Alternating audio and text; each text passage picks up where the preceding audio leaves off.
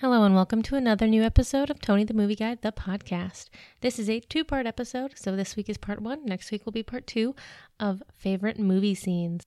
This topic really runs the gamut of really classic movie scenes and some more obscure ones, so listen to the episode and then go check out those scenes. Enjoy! Tony.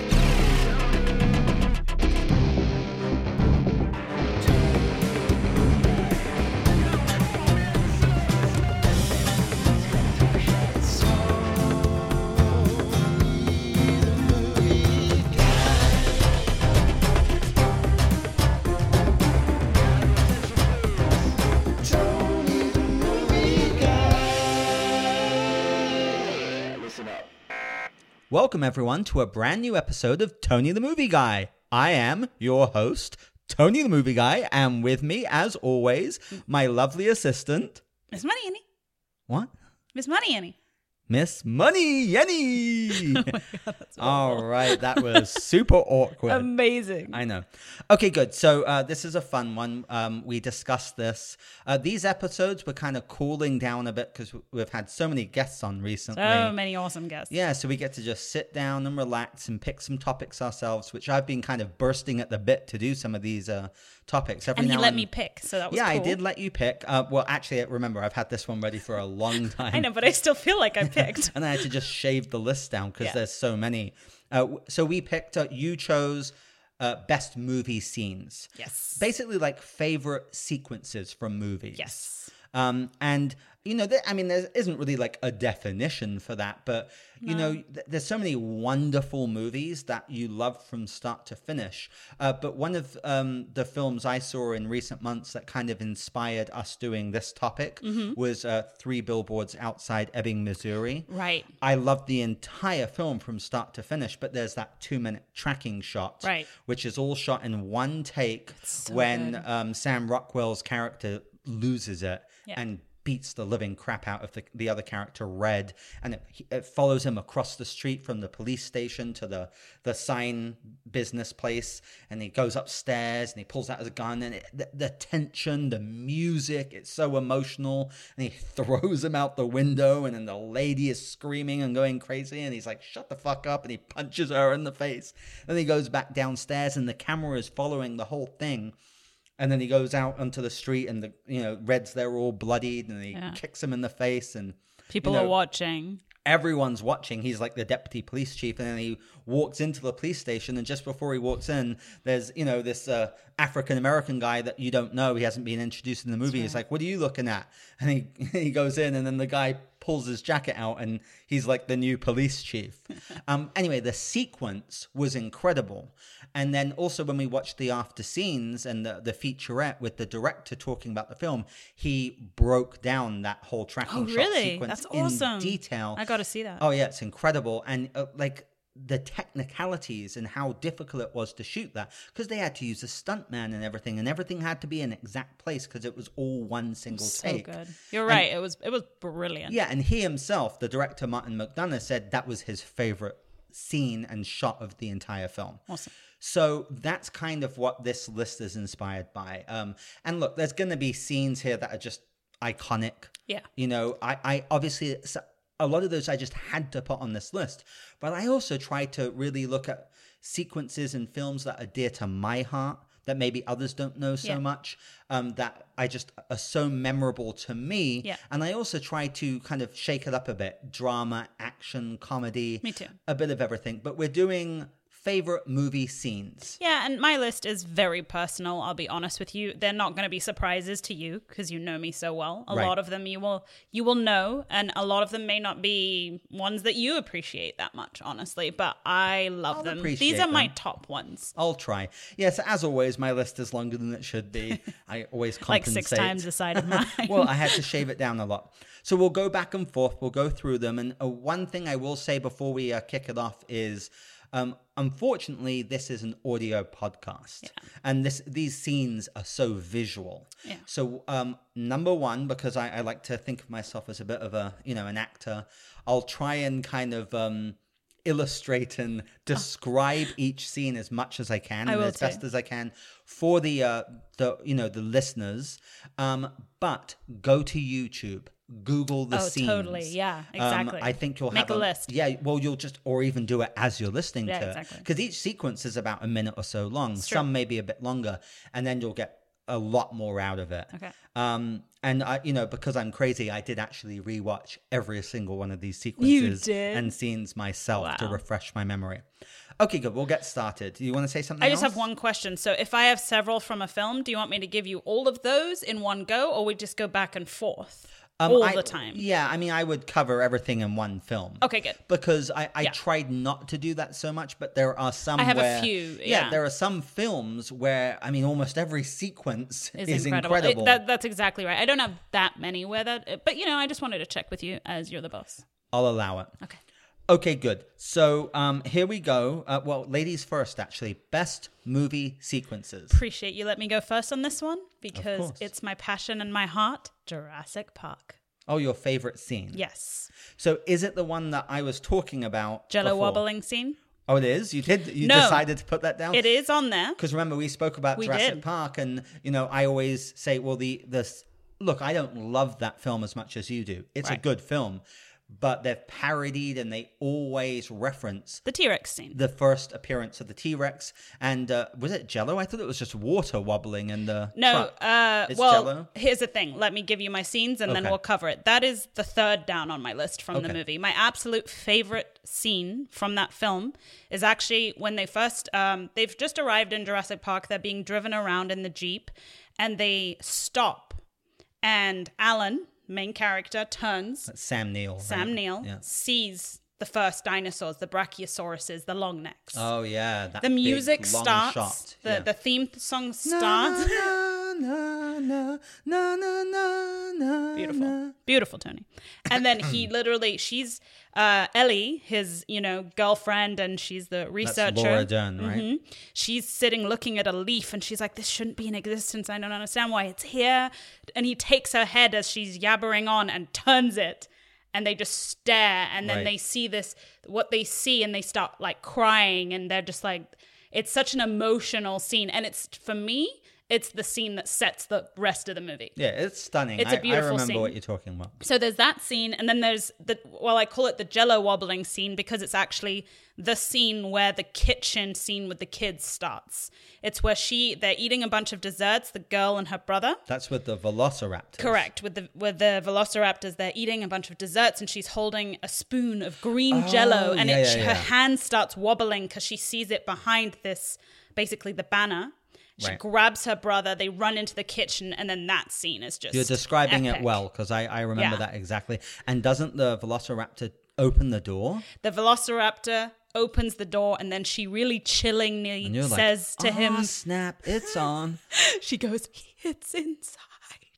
But I It's, like, remember really the creepy. the Yeah. Jello wobbling scene. Yeah. Now. I remember that. And then the chase proceeds, and it's really awesome because in the end she figures out how to trick it, and it actually runs into its own reflection and bounces Right. off, and they run out. Anyway, I Great love scene. that Great scene. scene. So then, third scene, obviously, the famous T-Rex scene, which, they're sitting there.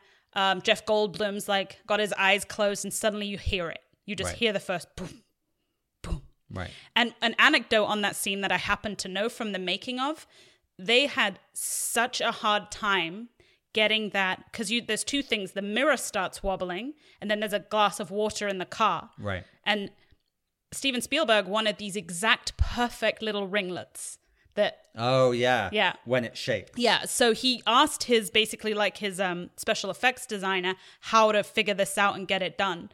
They ended up stringing basically a huge guitar string under the car. That's how they did it. Oh, like really? the equivalent of what would have been a guitar string to get that exact perfect movement. So they literally did a mathematical Yeah. equation and Yeah. choreographed how to make those drops. Yeah. I mean, that's Spielberg, man. It Such a is. pro. I mean, he wanted one vision, and they just anyway. And obviously, that scene is completely epic to its own. Where's the goat? Right. And it's just so iconic. Yeah, it is totally iconic. So you know how passionate I am about that movie. I think it has many more. Of course. But those are my top 3 that I chose. And it's got so many lines and So many quotations. lines. So it's not on my list, only because I knew it was going to be on yours. But better be the reason, Tony. But no, I told you, I've appreciated that film more and more. I know. I was never a huge fan. I enjoy it. It's a good film. It is my childhood, and I will always love it. I know. And you explained those very well.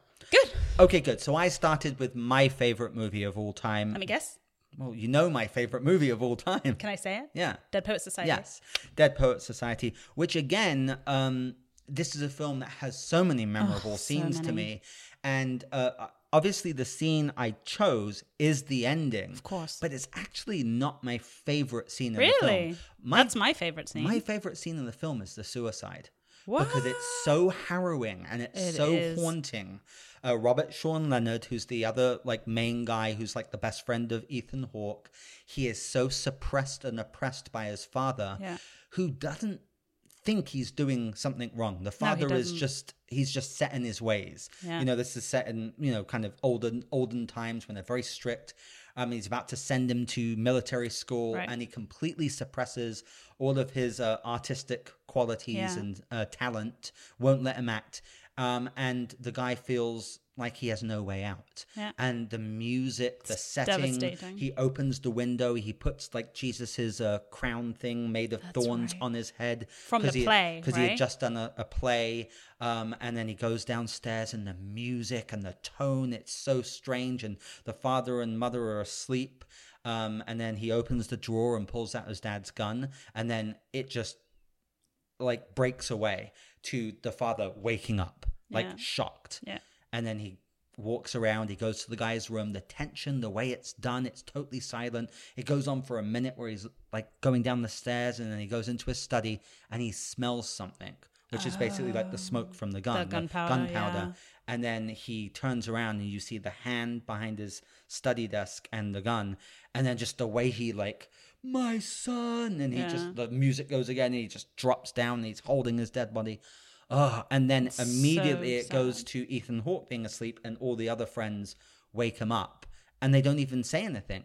There's no explanation. You just know it's all implicit. They're crying, and then it's just Ethan Hawke and all of them out in the snow late at night, and then he breaks down and runs off and crumbles onto his knees, and they just leave him. Oh my God, you're making me cry. But it's so good. That scene is, I mean, obviously it's so harrowing, but it's incredible. It is incredible. Dead Poets Society is obviously, so it's Robin Williams. It's all about, he's a type of professor and teacher. I think his name is John Keating, who basically teaches these children how to think for themselves, which is mentioned several times in the film.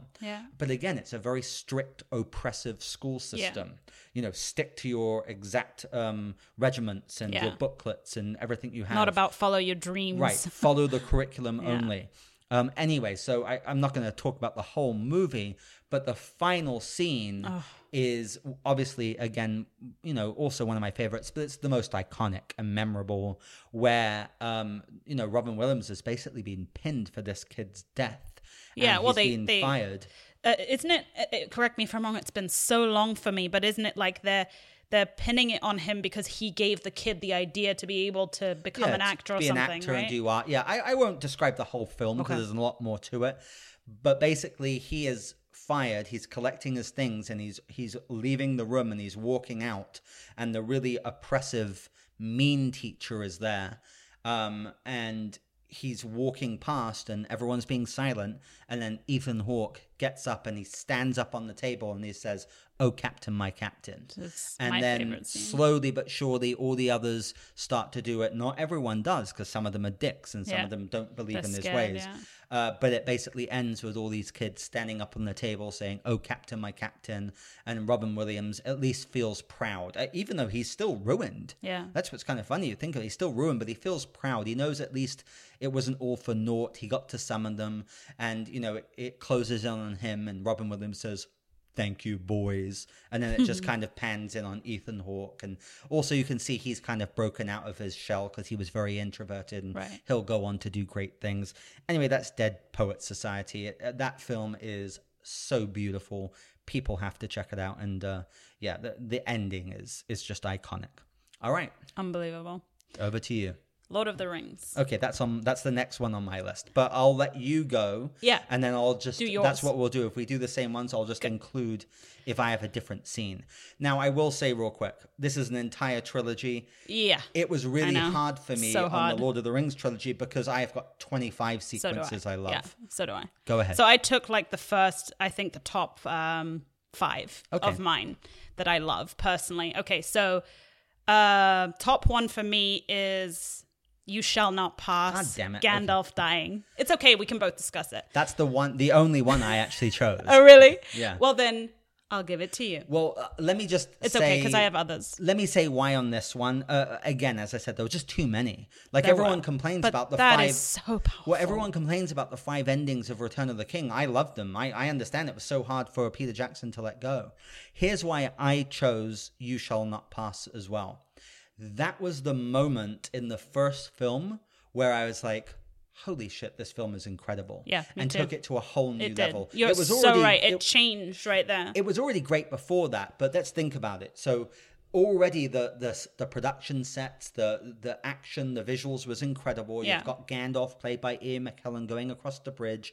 The Balrog is coming after them. You've got Aragorn, Gimli, Legolas, Boromir and Frodo and Sam and Merry and Pippin all escaping. And then Gandalf turns around to face the Balrog and says, "You shall not pass." And stamps his stick. Yeah, stamps his thing, and he has this whole battle with the Balrog. And again, I've read the books many times. Me too. And that sequence is so iconic in the books. Yeah. And to see it brought to life so perfectly in the film, even better, was stunning. But then, so the Balrog, he explodes the bridge, and then the Balrog falls, and You think he's okay. Gandalf turns around and he smiles at Frodo as they're all going away, and then the Balrog's whip grabs his leg and pulls him down, and then he's hanging off. Gandalf is hanging off the bridge, and just that scene, the way he looks at Frodo, and then the music kind of goes down. And he just says, "Run, you fools." Yeah. And then he lets go. And then, Frodo's like, Screams. "Gandalf!" And then it's all slow motion as they're escaping, and the goblins or whatever are coming. firing Yeah. arrows at them. And then the music, which is, I think, the music is so beautiful. This sequence, I listened to this cut, this track of this scene 100 times. I have it literally on my iPhone, and I just listen to it on shuffle because I love it. The morning bit afterwards. This is all part of the same That's sequence. the part I wanted to talk about. Well, it's too, actually the same. It's all the same It is. sequence because then that they're all mourning, and the way it's done, like Boromir and Merry and Pippin, and then Aragorn's like, we've got to keep moving, and then they turn around. He's like, Frodo, and Let them grieve. yeah, well, Boromir says that, but then Frodo's kind of in the distance, and he turns around. And he's just got that one single tear, and he's just in such like disbelief. Anyway, thank you for letting me just talk about that, because that sequence is what made me go, okay, these films are incredible. Yeah, they agreed. are absolutely stellar. There's a million others. I will shut up and let you talk. I'll just now. add one thing to that sequence. I was in the movie theater, first time I watched it. And it's rare that I ever see a man cry in the theater. Oh, I was a mess. I turned around and I had all these guys sitting next to me. Everyone was bawling, How could you not? like weeping. And I was with one of my best friends who was a guy, and he was also just sobbing. And 10 years later, I still do. Oh yeah, that 15 scene. years later, I still no do. matter what, I will cry. But it's also the emotion, because even though he comes back as Gandalf the Grey, That's what's so incredible, because I'd read the White. books. Gandalf the White. the White. Yeah. And I knew it from the books. It didn't matter watching them go through their grief and their despair, because they feel like it's all over. Right. They're done for. It was so Anyway, incredibly done. Yeah. so beautiful. And Look, then remember, Yenny, we could do, and we are going to do, a full Lord of the Rings episode. yes, okay, good. So that's kind of why I just picked that one. If you do have others, go ahead and do it. I'll do them fast. Well, because I don't want to, because we could easily get in a trap and talk could. about Lord of the Rings You're for right. 30 minutes. Okay, then I just want to mention at least one more. No, go for it. Which you can is one that mention them. So there's a chase sequence between Arwen and the Nazgul when Oh, yeah, it's so fantastic. Frodo gets stabbed. They're right. up on the cliff, not the cliff top, the rocks, and she gets him, and they're on the horse, and that entire chase stunning. scene is, which goes all the way to the river, Right. is just unbelievable. Yeah, it's stunning. It's so like heart thumping and brilliant. I'll just leave it at that. I love that scene. Mention the others. I'm just Okay. going to restrain myself from going into a discussion A on deep them. dive. Okay, then the other one is obviously the ending sequence with Frodo and Sam saying goodbye. That's the other Yeah. one I weep to death in, but it's so beautiful to me. I had that on my list and I took it off.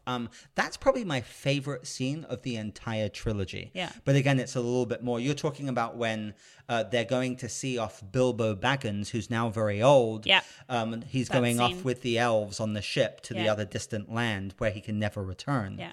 And then Gandalf says to Merry, Pippin, and Frodo and Sam, actually, I need to go. So then it's a double whammy. It's all emotional, and they're all like, no, you're leaving us, and it's all emotional. And then they say their goodbyes, and Gandalf walks away, and then he stops, and he turns around, and he says, Frodo, or something. Frodo, Yeah. it's time. Yeah, exactly. And then Merry, Pippin, and Sam look, and they suddenly realize he's leaving them too. And he's Yeah. like, it's over for you. You guys healed, but not for me. I have to go.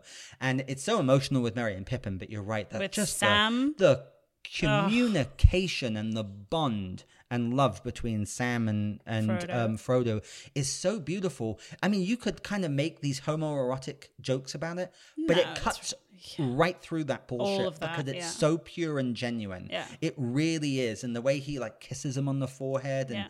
oh, it's so I They're agree. brothers. It's they love each beautiful. other to all end, and they've saved each Yeah. other's lives. And anyway. So talk about being a quivering mess. That- 10 years later, I'm like, I know, hold totally. me, Daddy. This is my wife, No, totally. Did you have any others? Well, this one would be too much for you to talk about. The Battle of Helm's Deep with Well, that's- Gandalf the White. It's I mean, that's a 30-minute sequence. But that sequence incredible, is yeah. a battle scene. Oh my Yeah. God. And I'll leave it at that. And then the end where Arwen gets revealed to Aragorn, he doesn't know she's there. And then when he says, you bow to no one. Oh, it's 'Cause so good. They've just made Aragorn king, Yeah. so then They bow to him. Yeah, the hobbits are about to bow, and he's like, "My friends, you bow to no one." And then they all bow to him. The king Aragorn bows to them, so then everyone follows suit. And they look around their Yeah. faces. They're so in awe, and they're like, oh, what is happening? Yeah, so It's that was the amazing. problem I had with Lord of the Rings. There's know. 25, There's so many. 50 sequences that are stunning, incredible. So we'll leave it at that, okay? Yes. Okay, good. Anyways, they are Lord of the Rings is my favorite of all time. Yeah, so. Dead Poet Society, the Lord of the Rings trilogy, those are my favorite. Okay, so next is Star Wars. So I left that off because I knew you would have it. okay, good. So look, I actually just filled it in at the last minute because I was like, screw that, I have to do Star Wars. Of course you do. Well, again, with Star Wars, there's just so many. So many. There's so many. You could say, look, in Empire Strikes Back, I Love You, I Know, Han Solo getting, frozen. That sequence is incredible. But obviously the most iconic, and this is kind of for the fans, but it's just true, is the, Darth Vader and Luke Skywalker battling in Empire Strikes Back. The actual battle is incredible. Yeah. Vader chops off Luke Skywalker's, hand, and then he's there, and he's all like devastated, and Darth Vader says to him, did Ben tell you what happened to your father? And he says, yeah, he told me you killed him. And he says, no, I am your father. And he says, good. No, it can't be true. And then he literally says, join me, Luke. Yeah. Join me, and together we shall rule the galaxy. So I'll never turn to the dark side. I'll never be like you. And then the way they look at each other, and then he lets go. And then you actually see Darth Vader just kind of shrug in like a loss. Like, why did you do that? Yeah. It's incredible. The sequence is incredible. And also, come on, it was one of the biggest twists of all time. Of course. So I had to give a shout out to Star Wars. Again, it's so hard because I could go on and on and on. course There are you could. so many sequences. But let's just say, Luke, I am your father. Actually, he doesn't say, Luke, I am your father. He says, no, I am your father. That was good, Tony. Let's continue. Amazing. Okay, good. Yeah, so that was a good shout out. My next one, I've seen it recently, is Shawshank Redemption. I left it off my list, which was really stupid. No, I didn't. I shaved it off my list. Sorry. But no, because I knew you would have it. That's why I feel better now. Yeah, it's funny because I hadn't seen it in about 10 years. I watched it again a couple of months ago, and It's I a remember masterpiece. I always text Tony when I'm watching a movie. He must get so annoyed. Not I'm at like, all. Tony, I Do you just know rewatched how this. many people randomly write me, email me, text me? People I don't know. Especially if it's one where you've recently been like, you have to rewatch this. And I rewatched it from start to finish on my own, and I just kept going, this film is incredible. Oh, it's a masterpiece. And I'll specify the scenes. What's the sequence? The two sequences, specifically the ending. So Red's whole journey going to meet Andy eventually on the beach. But there's a whole, the music, he's, it's his voice, obviously Morgan Freeman's talking. Right. And he's kind of going somewhat into despair, and you're worried he's going to go in that same sequence of not being able to take care of himself outside of prison. Because it shows that older guy who had been Hanging in prison himself, all yeah. his life, and it shows him going to the halfway house Exactly. or then getting this job at a supermarket, Exactly. asking to go to the bathroom, and then saying whatever his name was here, and then Yeah. hanging himself. And then it shows Morgan Freeman, Red's character, going Exactly. through the same motions. Yeah. So you're kind of worried he'll do the same Yeah, thing. and then it takes a total upside, which was nice, and has this beautiful ending on the beach. Right. And then I also absolutely adore the escape scene. I mean, it's just so cool. The escape scene is the most iconic. Yes. Of So course, those yeah. are my two favorite scenes, and I freaking love them. Yeah, so I mean, Shawshank's incredible. So Andy Dufresne is in that prison, I think, for something like 21 years. Yeah, or maybe even total. longer. And I can't remember who the actress is. It's Pamela Anderson, I think, the poster. You're What? so funny. What? This film is set in like the 40s. Oh. That was amazing. Can I leave that in, please? No, Tony, I'm that's leaving it so in. embarrassing. Okay, we're talking about the Shawshank Redemption. Andy Dufresne is You're so right. No, it's like chipping a hole it's in what's the her wall name? for like over 20 years. It's like Greta Garbo. It is. Or, It's one of those. It's not Yeah, someone yeah. like that, but it's definitely not Pamela Anderson, who was one of the Baywatch babes of the 90s. You know what I'm thinking? I'm thinking of a recent like TV show like iZombie that I just watched. It's like a Marilyn Monroe. I actually can't you're right. believe I've You're right. forgotten. But so the big twist in the film and that sequence is, again, he does all the files and the taxes for the warden, who's like a total, awful person. And he tells him to polish his shoes. Mm-hmm. And then he actually takes the guy's shoes and wears them. And he puts his beaten up shoes for the warden because he knows he's done now. Because he's been secretly for years and years digging a hole through the wall to escape, and he's been getting these posters that he just puts in the way. So when he suddenly vanished, everyone's looking for him, and then the warden no idea. Well, something hits the poster, and the warden kind of hears like an the echo or echo. something. Yeah, that's right. So then he goes towards it, and then he pushes it down, and then he rips it out, and he sees that huge hole, there's a yeah. tunnel, and then it goes back, and it shows how Andy Dufresne's been doing this for years. He goes outside, and he puts the dirt through his pockets, like the rubble, to spread it out As he goes out every day. and he goes through this tunnel. He goes through the sewage system, and he comes out in the water, and with all the shit and stuff. And that's that iconic sequence where it's raining and there's a storm, and he's got his arms spread out, and it's like freedom. It's actually the cover of the movie. Exactly. So that's incredible. And then the other, again, there's so many. The other sequence that's so memorable to me is when he plays the opera music, and he locks the door, and he turns the opera music up, and everyone's listening to it as the warden's coming, and the police people are coming and smashing the door down, and he knows he's going to get beaten for it, but it's just a beautiful scene. Brilliant. Anyway, Shawshank is an absolute masterpiece. Okay, so this next one is an unusual one, but I just rewatched it recently, and I just forgot how charming this film is, but also how iconic this specific scene is, which is, believe it or not, don't laugh, Crocodile Dundee.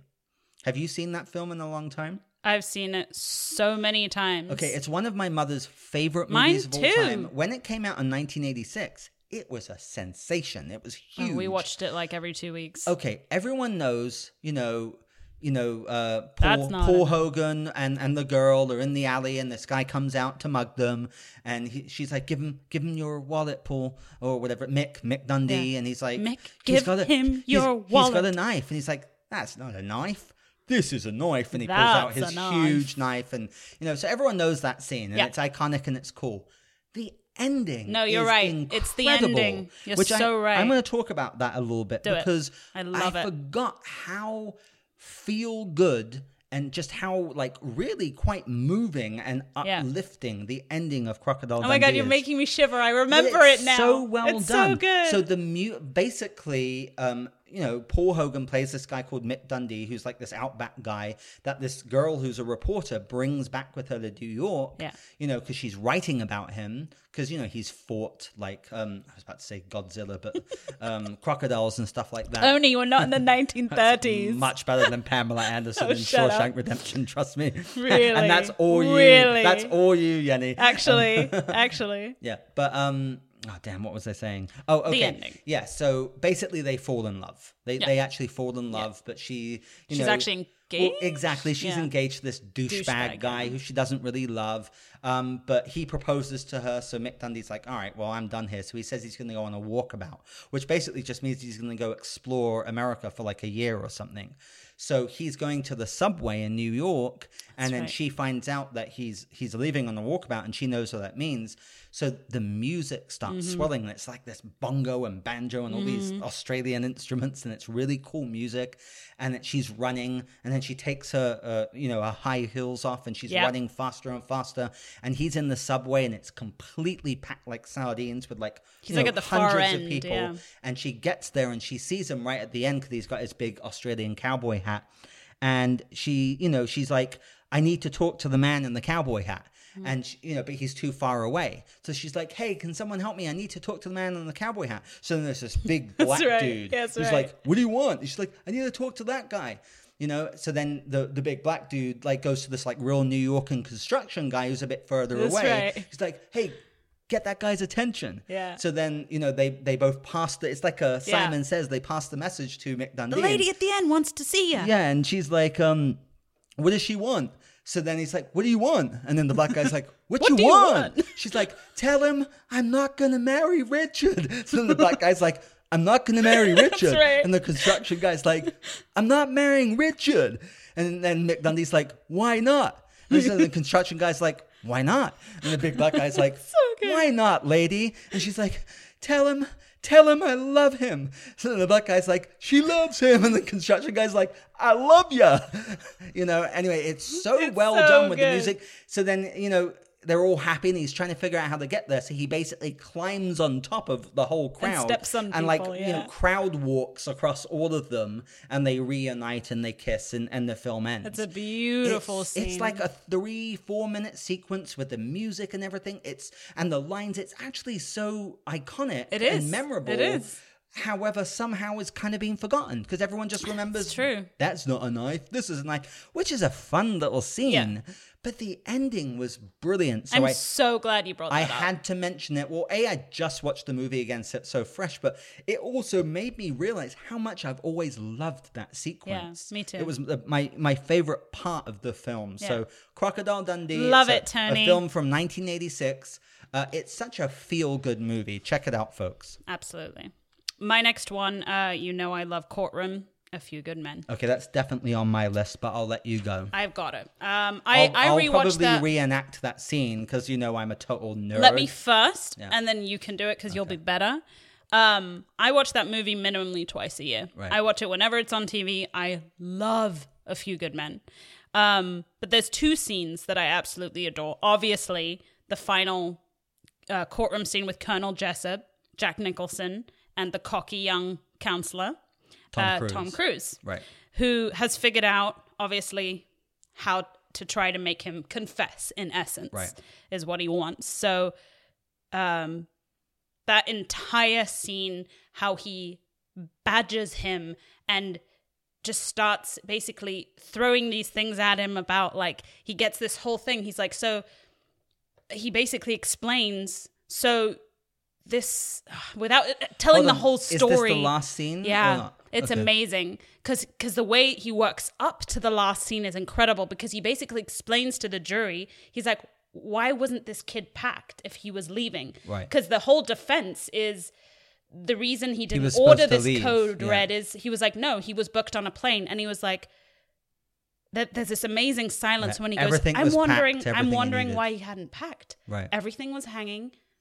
He wasn't going anywhere. Right. And then that's when Jack Nicholson looks the slightest bit perturbed. Right. And then starts getting angry and angrier and angrier and angrier. And he then finally goes, he wasn't going anywhere. And starts, Can I just do it? do it. I mean, that's what you're coming up to anyway. Do That's- it. that's Do what it, I'm saying. Tony. I mean, the context of the film, very simply, is this Marine gets killed. Yeah. And it's kind of being covered up and hush-hush, and Cruise is investigating it. And at first, like, people put him on it because they just think it's going to be like a one and done. But then he really sees, hold on, something is iffy here. Yeah. So, yeah. And Well, you know, he's defending the two Marines who are being accused of murder. Right. But they're saying it was an order. It Right. wasn't murder. It was an order. It was a code red. And which is known as a code red. So the whole finale dramatic thing is, you know, him, Tom Cruise, I think he's called Jessup. Yeah. No, Jessup, it's he's Colonel called Jessup. Coffee. He's called Coffee, yeah. With Colonel Jessup. Coffee. And, you know, Jack Nicholson is such a big, respected guy in the army. And he's like, did you order the code red? And he's like, you know, you don't understand this. Son's like, did you order the code red? You goddamn right I did! You know, And then he then it's total realizes silence. Yeah, what Jack he Nicholson's said. acting. I mean, he got an Oscar So nomination good. for 15, 16 minutes of acting. But what's so brilliant is how Tom Cruise looks utterly stunned that he actually said actually it. got him to admit to it. And then he's like, and then he goes, and then they start arresting him and reading him his rights. And he's like, I'm being arrested for doing my job. And then he starts going, no, anyway. It was so I agree. good. That scene is incredibly iconic. What's the other one? The other scene is actually the tail end of the movie. It always makes me cry because the one of the Marines that he's defending is like slightly not that intelligent, I would say. Like there's a African American guy and a white guy, and he's sort of like a what does that southerner. mean? What And does he's that like, wait, mean? what does that mean? We did nothing wrong. We did nothing wrong. And the black guy turns to him and goes, yeah, we did. We were supposed to fight for people who couldn't fight for themselves. We were supposed to fight for Willie. The guy that they The killed. guy that they killed. And then the guy gets sad. And then Tom Cruise turns to them and says, this gets me really emotional. He goes, you know, you don't have to have a badge on your arm to have honor. Right. And then he goes, 10 hut. There's an officer on deck. Yeah, and that's it's to Tom such, Cruise. It's That is a great such scene. a good scene. You I can't love handle it. the truth. I'm entitled to the truth. You can't handle the truth. Did you order the code red? You goddamn right I did. All right, sorry, I'm done. Anyway, those are my two favorite scenes of one of my favorite movies. Yeah, it's great. And I told you, I revisited it last year and I was like, oh my God, it really is just a solid, amazing film. Okay, moving on. I'm not going to sound like I'm serious at all because my next one is Ace Ventura, Pet Oh my Detective. God, Tony. You know, No, you're right. Here's the Don't thing. worry. Here's the thing. I love it. I'm mixing it up, but Yeah, B, me too. I've told this story 100 times that Ace Ventura, Pet Detective is the film I remember falling off my seat. Totally. Literally Oh my the first gosh. time I watched it. Yeah. But I'm going to do two sequences. Okay. Okay. The whole sequence in the mental institution So where Ace good. Ventura is in a pink tutu, his hair's all up, and he's running around, and he's like, I know I can do it, Captain, just give me a chance. And he's like, I'm open. He's like, So good. and then he does the whole instant Yeah. replay, and he's like, oh, and this is an audio podcast, but he's literally Going in backwards. slow motion. Yeah. No, he does the whole slow yeah. motion, like grabbing the, catching the football, and then he's like, you want to see that in rewind? And he does it rewind. It's incredible. He's just running around in this pink tutu. And then he tries to fit into the box when he's trying to hide. I was in tears the entire time. But then later on in the film, when he discovers that the detective Sean Young, the she is a he. Yeah, that's amazing. The best. That's the best scene. And then the crying game. Einhorn is a man. Yeah. And then the whole song, the crying Yeah, game comes on, yeah. which is from an actual serious film Yeah. about a girl who ends up being a guy. It was a very revered Oscar film of that time. And he's in a fetal position, In the naked, shower. showering, and he's burns his clothes, Yeah. and he's got soap everywhere, and he's got his mouth full of just 100 pieces of gum, and he's just like a blubbering mess. That whole sequence as well killed me. So I had to, yeah. In the jungle. Oh, that's the sex scene as well, which is really So funny good. as The well. bed. Yeah, and the animals. Yeah, and the parrots going up and down. So again, funny. there's tons of sequences, but probably that mental institution sequence with him in the pink tutu running around trying to reenact football. It's just so good. And you know, also, I don't think anyone had really seen anything like that when Jim Carrey came on, you know, into the spotlight. His type of body comedy and stuff was so fresh and fantastic. Anyway, I love it. All right, well, as you're mixing it up a bit, I will too. I'll go from some of my more iconic ones to one of my favorite rom-com ones, 10 Things I Hate About You. God, I didn't have that on the list, and that scene... Oh my gosh. That scene should absolutely be on the list because I love it. So Heath Ledger's singing scene is the one I'm referring to. I love you, baby. You're just too good to be true. Anyway, that entire scene is epic. There are... Describe it. Well, you kind of took it from me. But I didn't describe it. So, obviously the girl he's trying to impress, she's in like the girls' soccer team. Julia Stiles, that's right. And she's really mad at him, and she is ignoring him and blah, blah, blah. He's just really upset her. And then his little buddy is like, you got to make a big gesture. You got to do some big. Which is a little baby Joseph Gordon-Levitt. Exactly. And then he pays you see him paying the like guy who has like the microphone or the radio. Right. And like the watchtower or something. Yeah, in the watchtower. And he gets onto the bleachers and he just starts singing. And he's got a great voice and starts dancing. And then the security guards are trying to stop him, and he like evades them. But actually, and the whole orchestra comes out like from the school.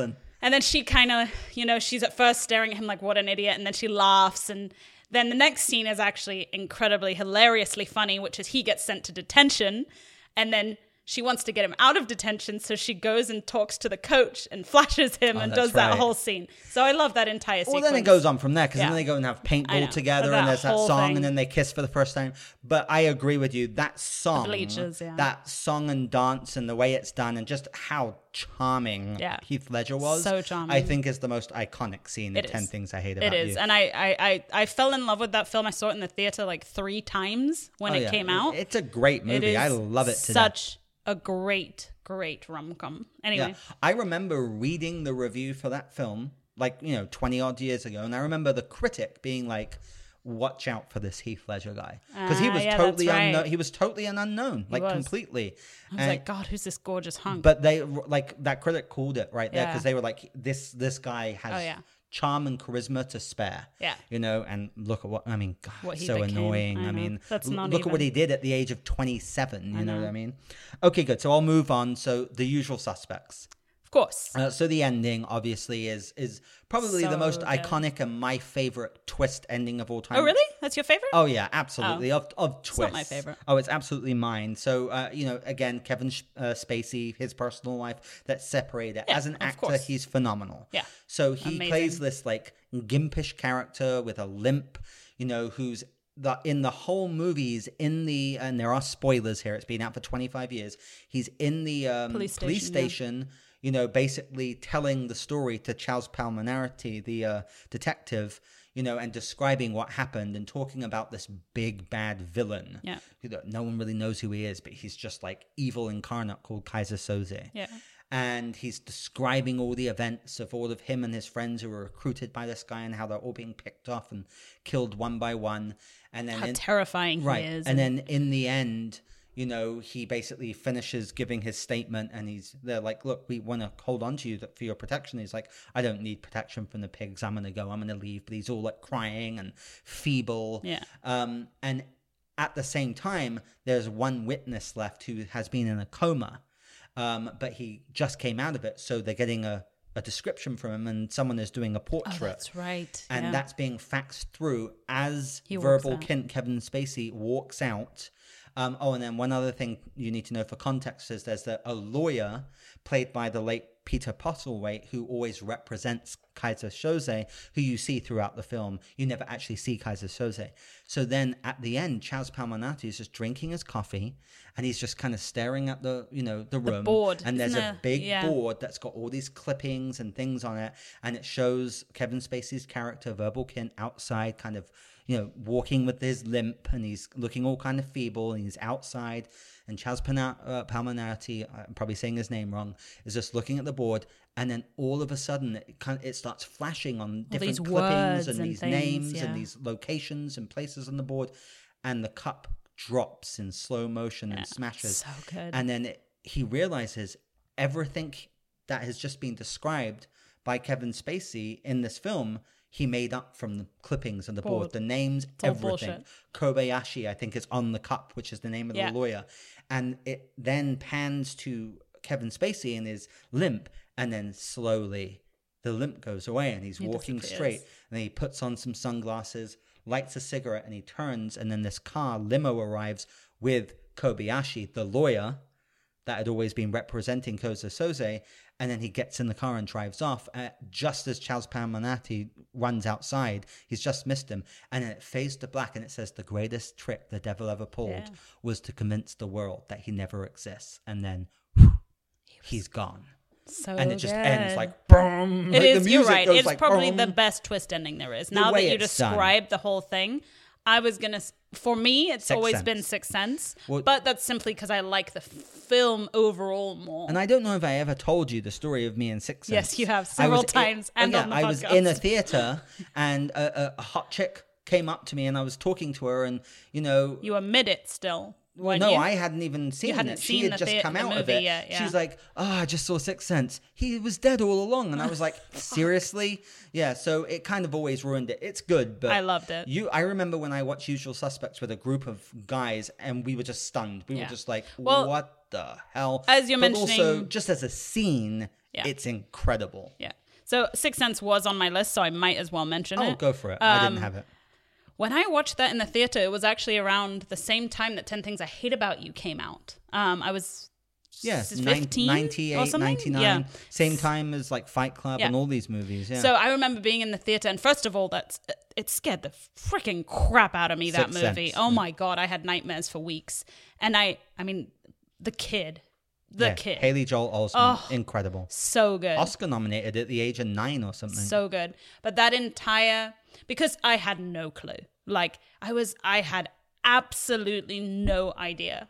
I mean, I was young too. Maybe now I would have known. But then when it pans out and does the whole, all the flashes, all the sequences, and you realize, oh my God, he's been dead the whole time. I see dead people. Yeah. And right from the beginning when they meet, well, number one, the film, you're right. I see dead people is not what makes him realize. The way the film is put together is so meticulously well done, because when you watch it the second time, you're like, oh, it's so obvious. Oh, he's never looking directly at anyone. The film opens with him getting shot, and then it's like later. And when he first meets Haley Joel Osment, it's cold. Yeah, totally. You can see his things. Mouth like it's like icy and smoky and stuff. All these things, and he's scared of him at first. Yeah. So there's all these clues, and you're right. Whenever he's with his wife, he's with Toni Collette, which is Haley Joel Osment's mother. He never speaks to them.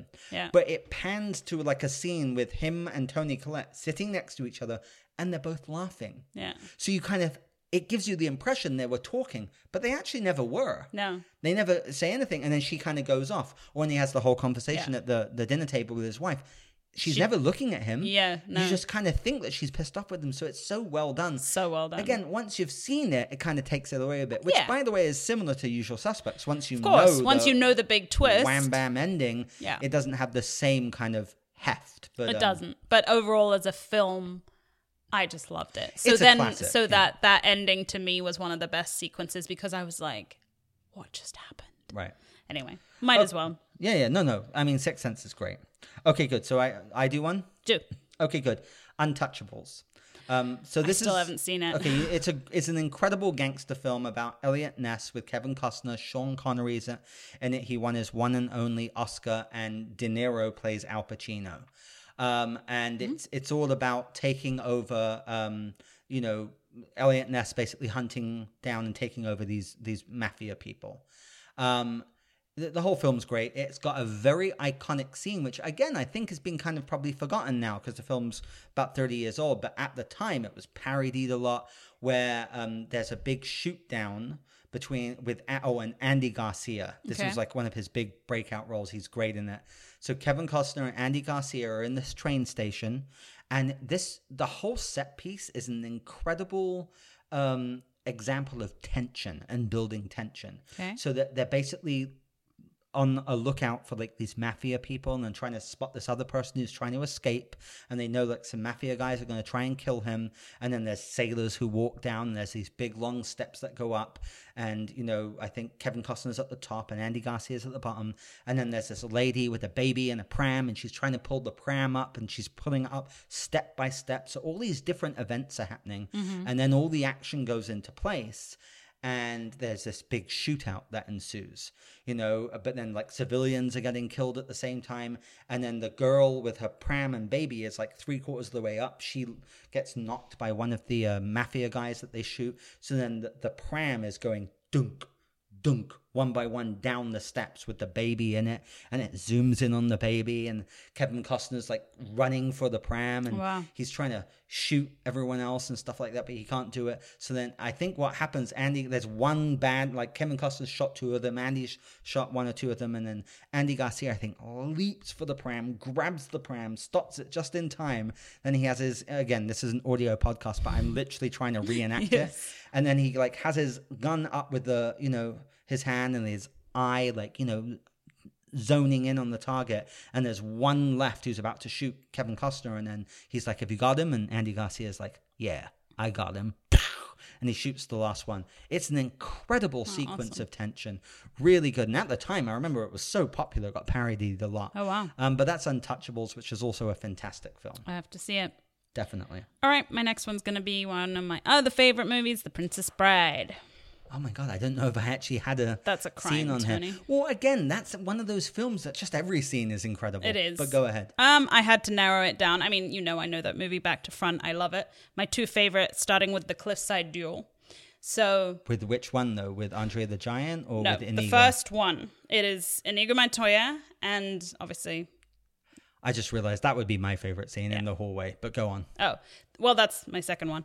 Oh, okay. So, he's obviously, actually it starts when he's hanging there on the cliff with the rope, and he's been Wesley. Yeah, Wesley is, and Inigo has been left there basically to kill him. Right. So he's like, he says in his Spanish accent, which I cannot do, I do not suppose you could speed things up. And he's like, I'm hanging off a cliff here, kind of thing. This doesn't look as easy as you think it is. Yeah, exactly. And they have this whole very funny conversation. Yeah, and he goes, I promise I will not kill you until you reach the top.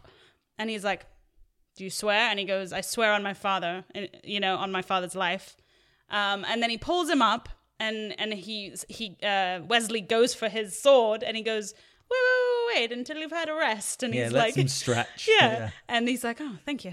It's very noble of you. Yeah. And they have this whole little conversation, and basically Inigo's trying to get to know him, and he really likes him. And he's like, I hate to kill you and all this stuff, all these great lines. But then their duel is just with the music that, they jump. It's like this choreographed dance in essence. It's very well done. There's all these stones and these rocks, and the man in black is what he is right now, because they don't know it's Wesley. The Dread Pirate Roberts, he calls himself. And they spin and they dance and they jump over each other, and the whole thing is just incredible.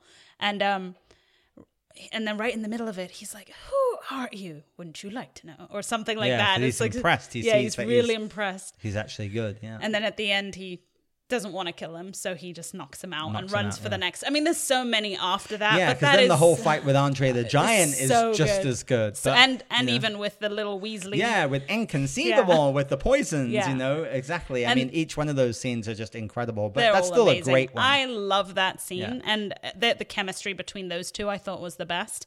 And then obviously he goes after the Count. The guy with 5 fingers. The man with 5 fingers. 6 fingers. 6 fingers. Oh my God. 6 fingers. You and Pamela Anderson, man. And 6 you fingers. said Pamela Anderson. But yeah, 6 fingers. Yeah. So then he meets him in the castle, and he does his whole speech. My name is Inigo Montoya. You killed my father. Prepare to die. Yeah, but when he actually sees him in the hallway, and he does it and he says it, and it's all the tense. guy turns and and then runs. the guy turns and runs away. And he chases him. That scene is It's very so good. powerful. And also what I love is the film's so funny and adventurous, but that whole storyline, you feel powerful. Emotional heft for. You really do. It's got pull. Because his father was stabbed through the heart when he was 11. And it's very sad. Yeah, I mean, Princess Bride is incredible. Anyway, I mean, it is. my fave. Okay, good. So I have another one, True Romance. Yes, I knew you'd do that. So True Romance is just such an incredible film. There's actually several incredible sequences. The big shootout at the end is stunning.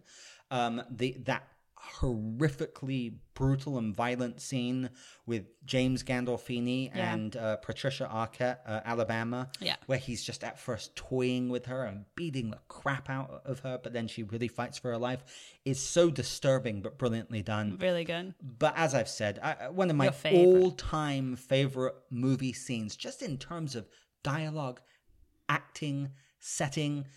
And what's annoying is it's so politically incorrect. I can't really describe the scene. Just out of respect, I won't. I understand. But anyone who's watched True Romance knows the sequence I'm talking about, which is with Clarence's father, played by Dennis Hopper, and Christopher Walken. And it's the only scene that Christopher Walken is in the movie. In it, where he's this mafia boss guy, and they're basically trying to track down Clarence and Alabama, who have accidentally stolen a big suitcase of cocaine, and they're trying to track him down. So they're torturing the father to get information about it, and he offers him a cigarette, and Dennis Hopper declines, and Christopher Walken talks, and it's such a subtle performance from both of them. He talks in such an icy kind of very kind of weird, creepy way, kind of unassuming but very threatening still. But anyway, they torture Dennis Hopper, and essentially Dennis Hopper realizes, I'm not getting out of this alive. Yeah. And then this beautiful orchestra music starts swelling, and he's like, I think I'll have that cigarette now. And he just goes on this whole role about where Sicilians were spawned from. Yeah. And he basically just spits in Christopher Walken's face, but he does it in this really beautiful way. And then Christopher Walken and everyone laughs, but they're laughing it's not really funny. And the look and expression on Dennis Hopper's face, he laughs with them, but he knows he's dead. And then Christopher Walken turns around, he's like, oh, that was a good one. And he grabs a gun and he shoots him in the head, and he shoots him several more times. And he's like, I haven't killed a man in 15 years. It's such an incredibly staged scene. It's beautiful, yeah. And it just works on its own, and I love it. I've watched it 100 times.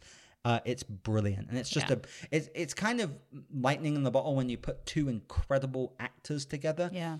And I don't think maybe when they were directing and when that script was written, it's got so much sharp, witty dialogue and so many incredible sequences. I don't think anyone really thought that one would just stand out as so iconic. But oh my God, it is. It's super. Yeah. And again, I only actually saw that probably a year ago for the first time. Yeah, and that scene was incredible, right? Oh my God, I was just. It's breathtaking. You're like, what is happening? It's so gripping, but also kind of weirdly beautiful and kind of haunting. Yeah. Okay, we'll move on. Okay, Good Will Hunting. Definitely on my list. Ladies first. Obviously, it's actually the most emotional and... Try and keep my mouth shut. It's okay.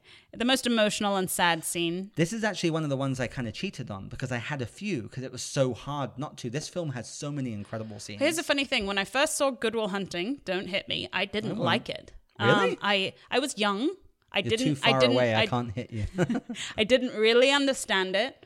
I wasn't really into movies the way I am now. I was more of impress me with some action and cheap, No, action it's movies. A solid drama. It is very much a drama. Dialogue. And acting. I didn't really understand it when I first saw it. I was too young. So then when I saw it again, I would say actually 4 or 5 years ago.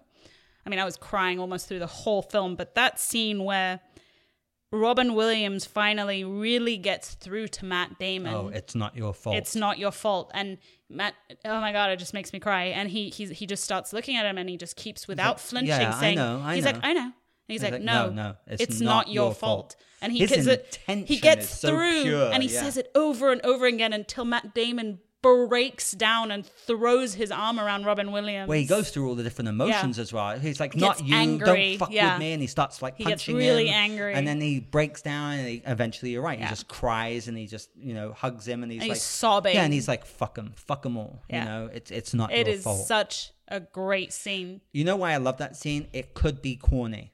It could be. And it's not totally because of those actors. Yeah, the two actors were incredible. They make it genuine and sincere. Yeah.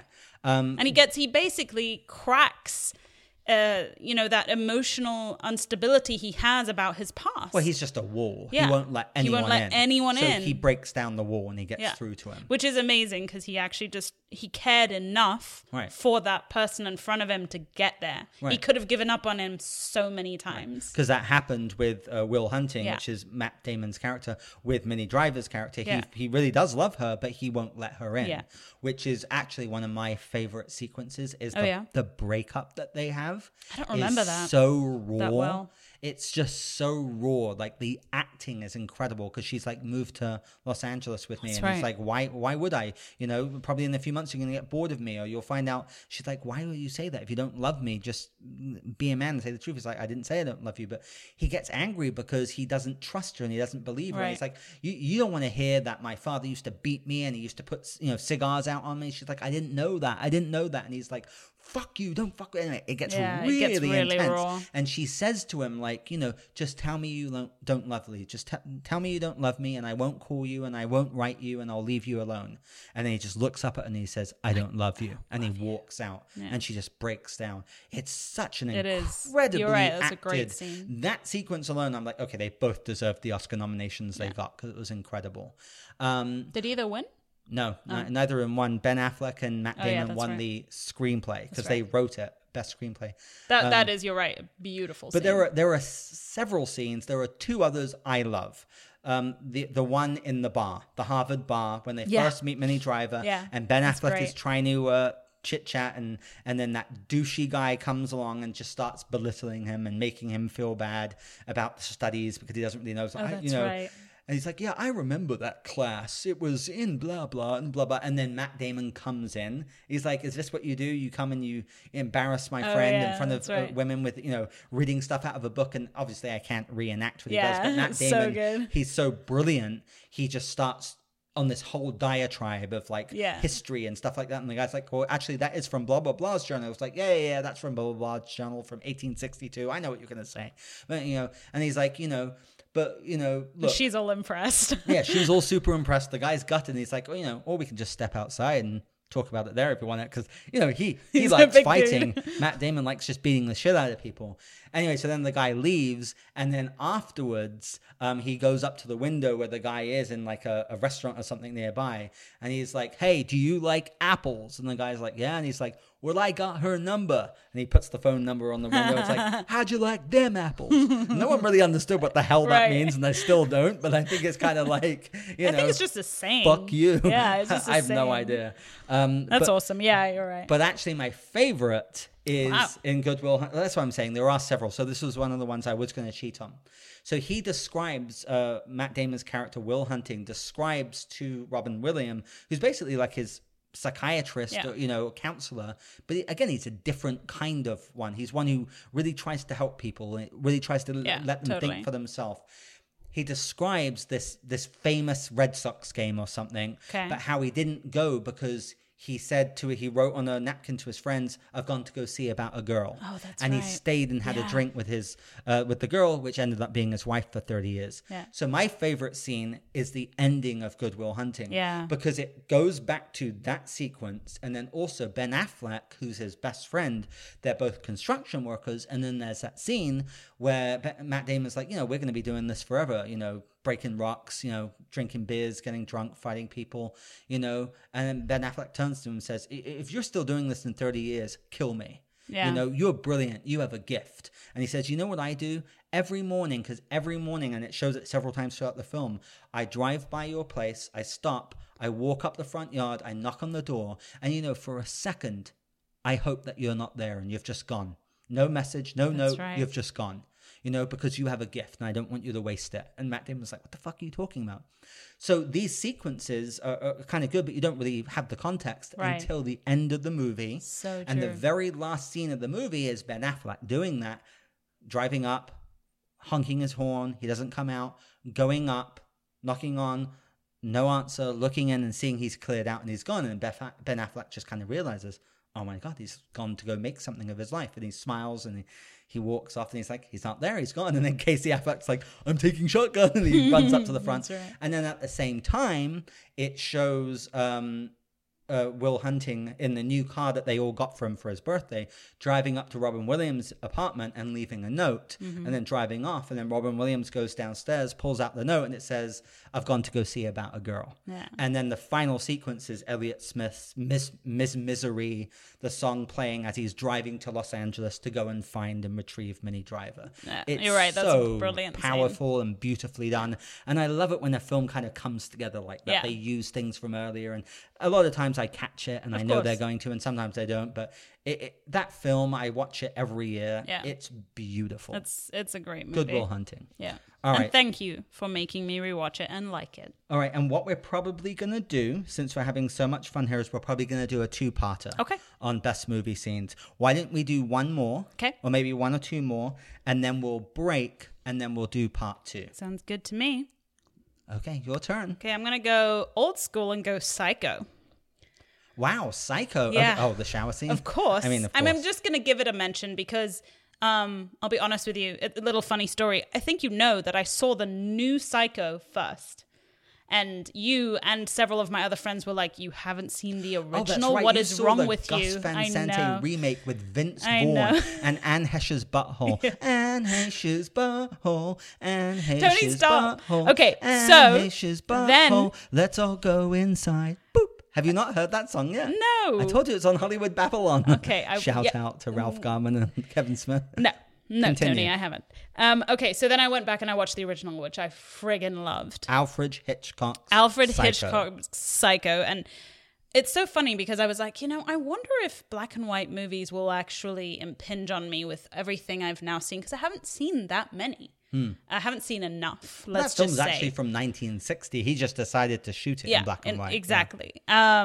I loved the movie itself, but then that scene, that in the end, I mean, his Norman face Bates, at the man. end, Oh, that psycho look. that grin. And did you see what they did, right, with the skull? Did you notice that? Oh, you need to watch the last frame of Psycho again. The skull? It shows like a transparent skeleton. I didn't like notice a skull. that. But I just remembered so his sickening grin. Because he's a psycho. He's a psycho.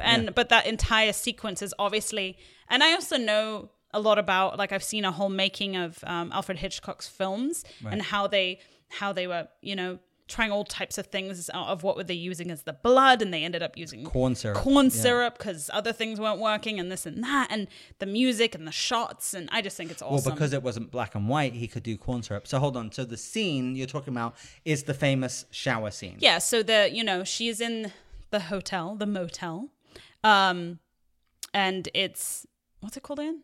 The motel? Bates Motel. The Bates Motel. Oh my God. I'm good tonight. So she's alone in the room. The story has progressed. She's showering. She's showering, but it goes slowly. At first, she takes off her robe. Right. She puts the thing down. The music starts going. She opens the shower, steps in, and if you think about it, if you hadn't seen this movie before, right, and everyone didn't know it as iconically as they did, it would have been pretty freaky in the theater and everything. I think it still is. It's pretty scary, and Absolutely. it kind of made slasher horror. Exactly. Then suddenly, what you think, you think it's it looks like a woman because he's dressed woman. as his mother. Yeah. You think a woman, and that's the whole thing, the twist. Obviously. Yeah, so there's a knife attack, and you don't really know who it is. It looks like a woman, and he murders her and kills her. And now it's actually not that graphic, but for then, and with and you do see her boobies. So you do see her boobies, and in the remake, you see Anne Heche's butthole. That's wonderful, Tony. I'm glad you're so obsessed with Anne Heche's butthole. Anyways, yeah, I love that scene. It's incredible. Okay, good. I'll do one more just so we kind of end on a bit of a high note, not a creepy wasn't that low. horror movie. And then we'll take a break, okay?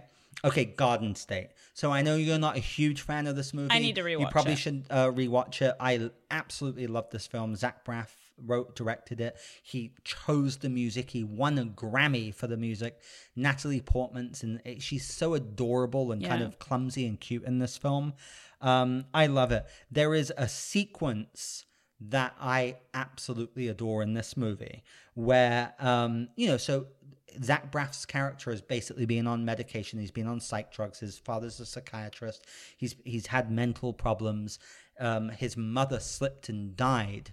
Well, she was paraplegic and then died because of a freak accident that he caused when he was a kid. So he's been in depression. So he comes back home after years and years, New Jersey, Garden State, to attend the funeral, and he meets up with old friends, and he meets Natalie Portman, who also, she has like epileptic fits and stuff like that.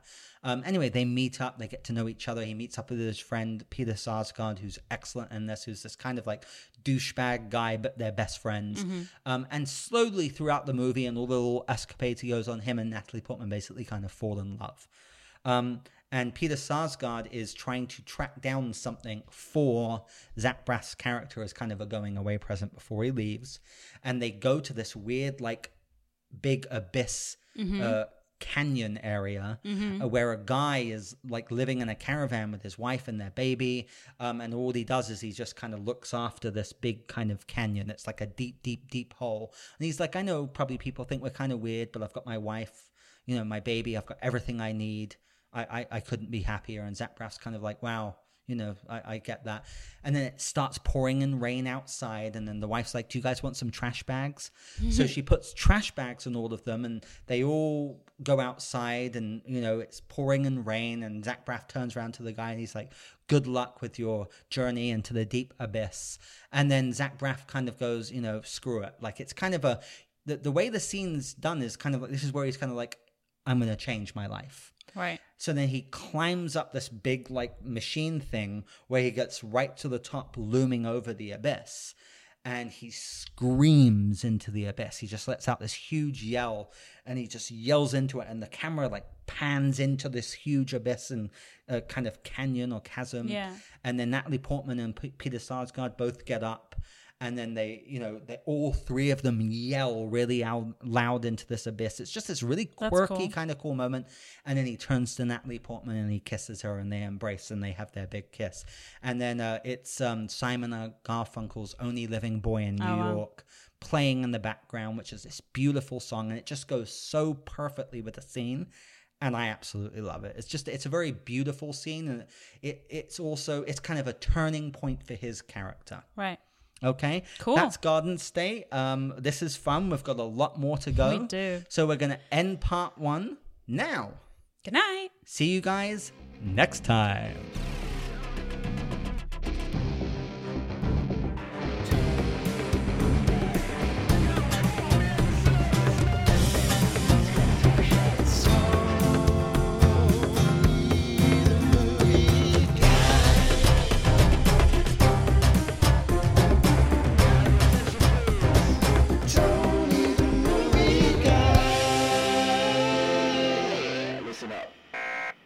Thanks again for listening to another new episode of Tony the Movie Guy, the podcast.